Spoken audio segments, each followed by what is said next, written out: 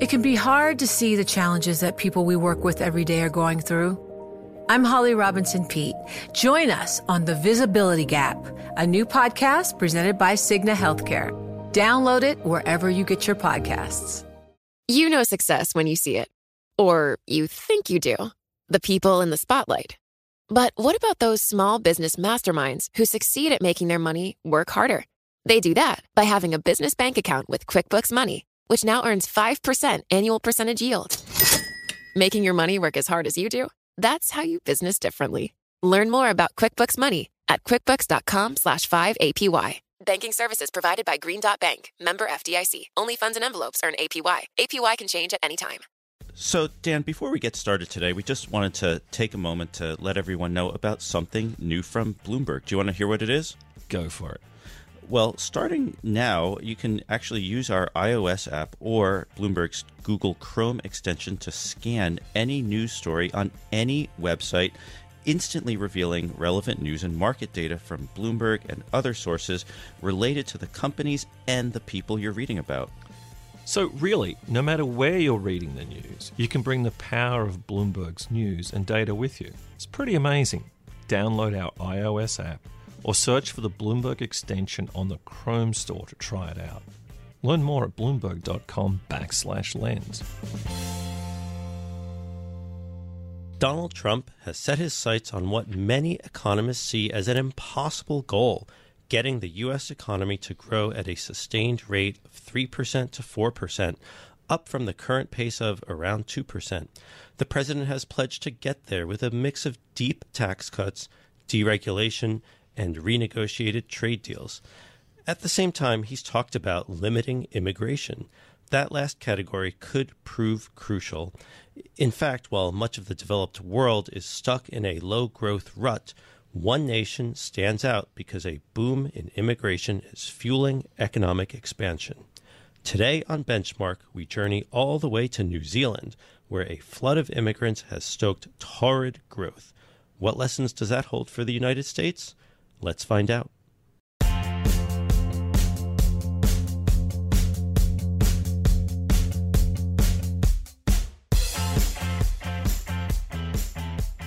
I'm Scott Landman, an economics editor for Bloomberg News in Washington. And I'm Daniel Moss, executive editor for global economics at Bloomberg in New York. So, Dan, I know this is a particularly difficult podcast for you to do. I am here under duress. Growing up in Australia, Dan, how would you describe the attitude of Australians toward New Zealand? Ever been to France?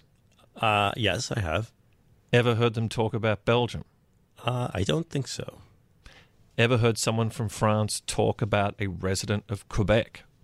No, but tell me more. I think the listener can get the general picture.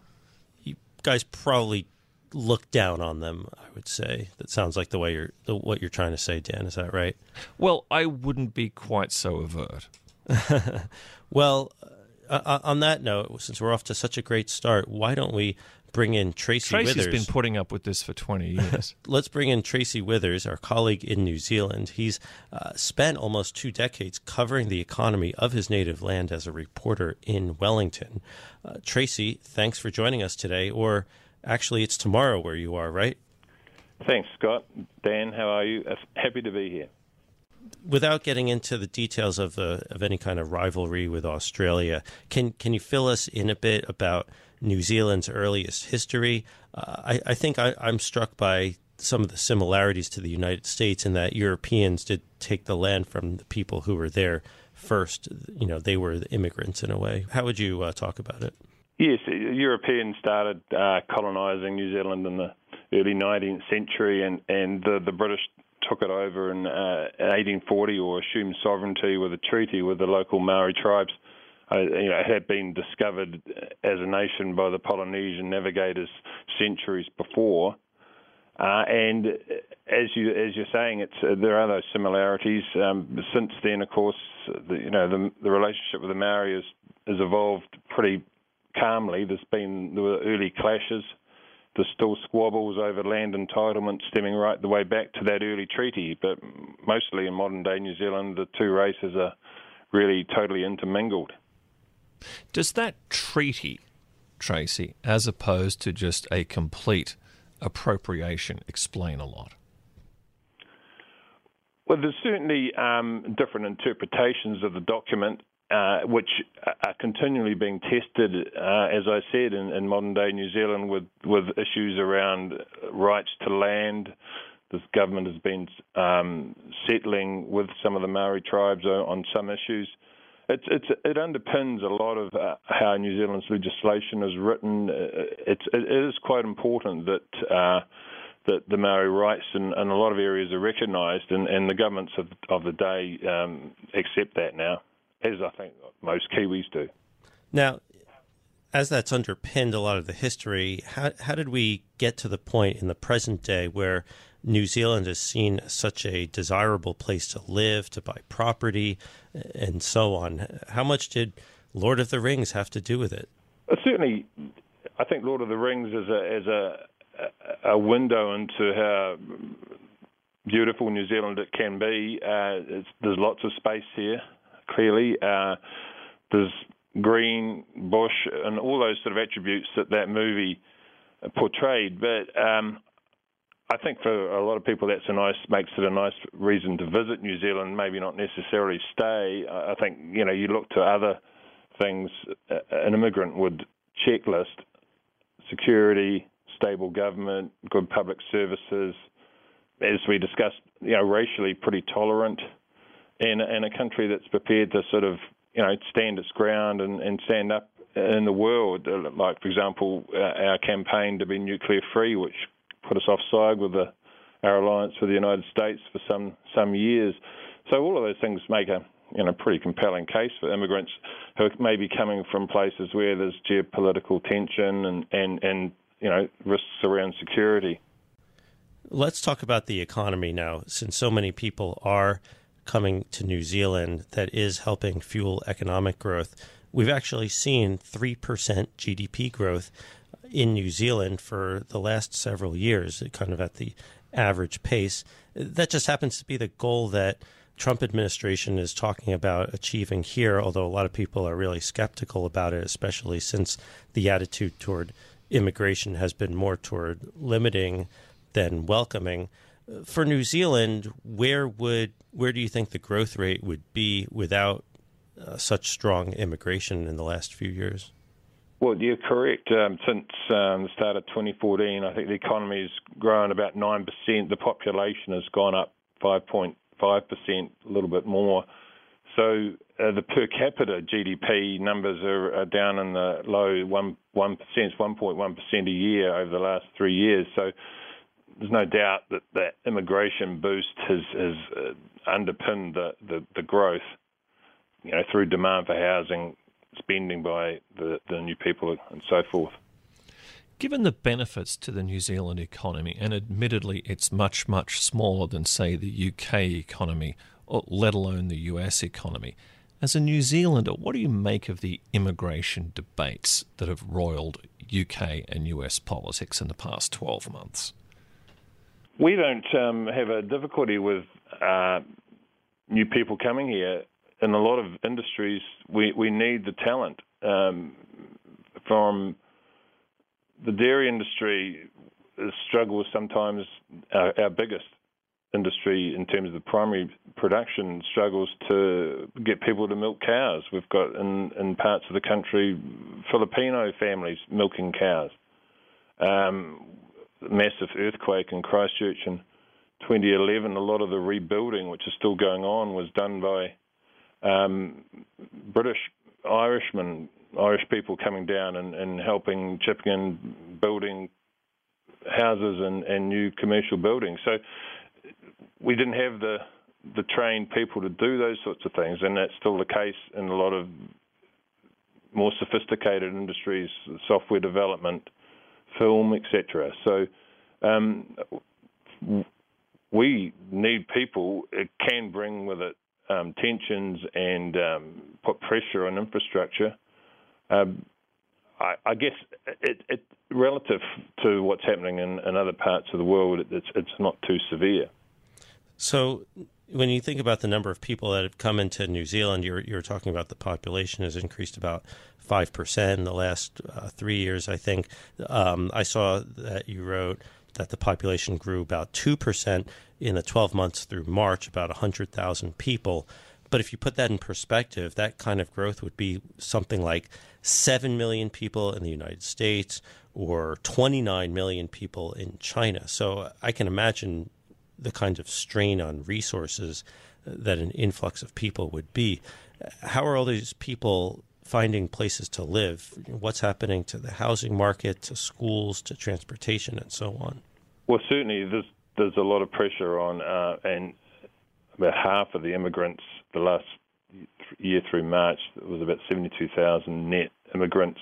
Half of them are going to Auckland, which is our biggest city, and that's really starting to heave under the strain in terms of roads, the congestion, and the government has finally put its hand up in terms of spending on things like schools and other infrastructure that's needed, but it's going to take a long time to get Auckland sorted. On the other hand, there's plenty of space in other cities, but Auckland being the place where most immigrants would see themselves more likely to get jobs, it attracts a lot of them. One of the points about it, of course, is that the net immigration figure that we quote includes far fewer New Zealanders actually leaving in the country. It's always been a rite of passage for young New Zealanders to leave the country, and they still do. But the last decade, thousands of New Zealanders would go to Australia, our big brother across the sea, to get jobs in say the mining industry, and as that industry is slowed down, then those people aren't leaving and many are coming back. So 4 years ago, for example, a net 35,000 Kiwis, New Zealand citizens left to go to Australia. The latest year there was 1,500. So that's contributed a lot to the pickup in immigration, and that the people just have not left. Sounds like a really sore spot for you, Dan. So, Tracy, let's just take a step back.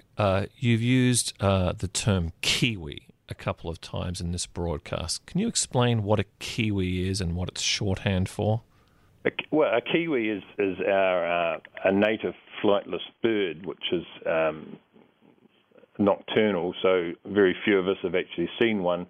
But we've adopted that as our shorthand, or perhaps the world adopted it as a shorthand description for New Zealanders. As an aside, it's also what we refer to as our dollar. So the currency traders will know that the Kiwi is one of the top 10 traded currencies. It's just a little furry animal with no wings, really, Dan. Where are you going with this line of questioning, Dan? I'm just making sure that as this is a global podcast, everyone knows what we're talking about. New Zealand, Tracy, has also attracted some attention lately for a different kind of immigration. High net worth, very, very high net worth individuals setting up shop in New Zealand, fearful of the end of the world. Can you talk about that? I think there has been some of that. It's an accessible and, as I said earlier, stable government, secure place with modern facilities. So I think the word bolt hole has been used as a place for high net worth people to come to from other parts of the world, either to holiday, to have their remote lodge away from people, or for some, I guess it's also an option as a complete change of lifestyle. Either they would need to be able to continue their careers here, or they may be in a stage where their careers are past. I think of someone like Tiger Fund founder Julian Robertson, who spends a lot of time out here and has built resort lodges and high quality golf courses. James Cameron, the movie producer, who is now living here with his family, but is still making the next Avatar movie here in Wellington in conjunction with Peter Jackson's Weta people. So it's got attributes, and after all, it's only a short 15-hour flight back to the United States. And don't forget, there is a connection with the United States and Trump here. The founder of PayPal, Peter Thiel, who got his New Zealand citizenship in 2011. Was that a big story there, Tracy? Well, sadly, it wasn't in 2011 because very few people knew about it. It has sharpened the focus on whether it's too easy to get New Zealand citizenship. That was an interesting story when it did emerge, the idea that in his case he was putting some seed money into some of our emerging software companies. One of the highest profile one is Xero, which is an accounting software business that started here again in Wellington and is now growing rapidly and wanting to take on into it in the United States. I think we do prize our citizenship quite highly, and there were some people saying, was it just being bought? There's no real resolution to that question. So, Tracy, for those who cover central banking very closely, and let's face it, that's us, New Zealand had a unique role to play. Talk to us about that.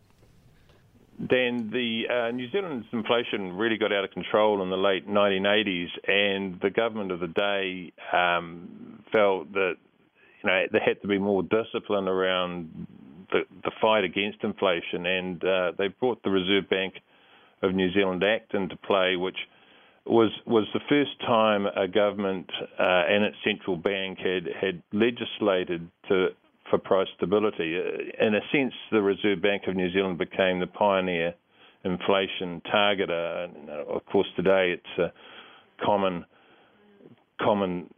strategy that central banks have adopted around the world. But in those days, it was pretty unique. It set a really rigorous inflation target. It enshrined that the central bank will be independent of government.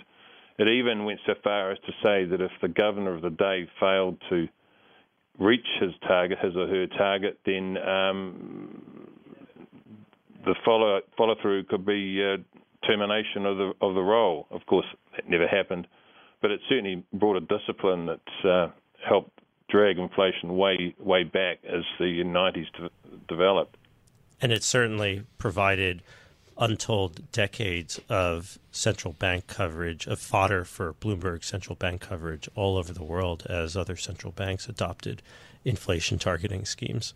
And Tracy, as inflation has stayed low, not just in New Zealand, but really throughout much of the developed world, is New Zealand also playing a pioneering role in questioning the inflation target?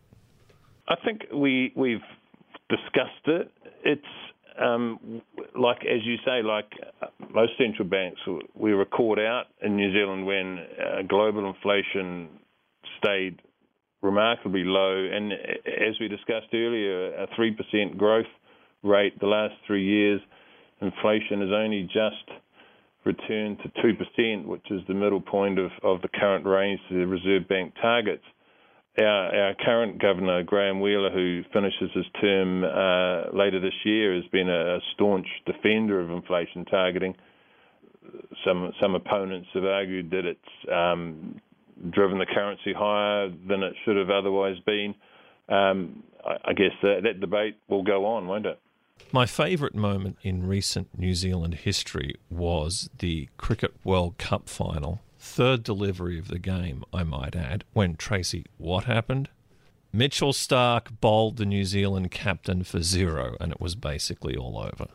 That sums it up, Dan. That's exactly what happened. I mean, you don't want to draw comparisons with the Rugby World Cup final when the All Blacks managed to defeat Australia. Not at all.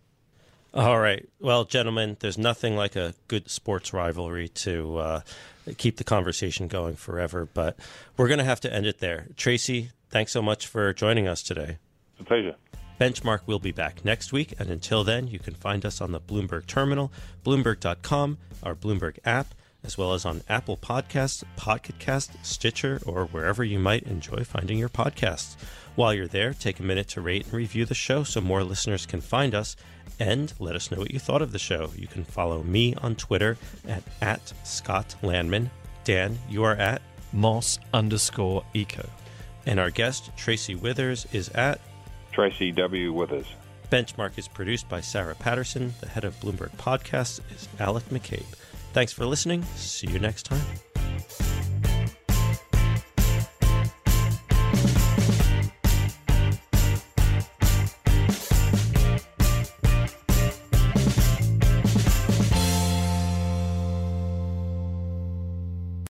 Collaborate for a greener future at the Bloomberg Green Festival, a groundbreaking celebration of the thinkers, doers, and innovators leading the way. From design and culture to technology, science, and entertainment. Hear from inspirational speakers and immerse yourself in climate solutions. July 10th through 13th in Seattle. Title sponsor, Amazon. Official airline, Alaska Airlines. Get 20% off using promo code radio20 at bloomberglive.com/greenfestival.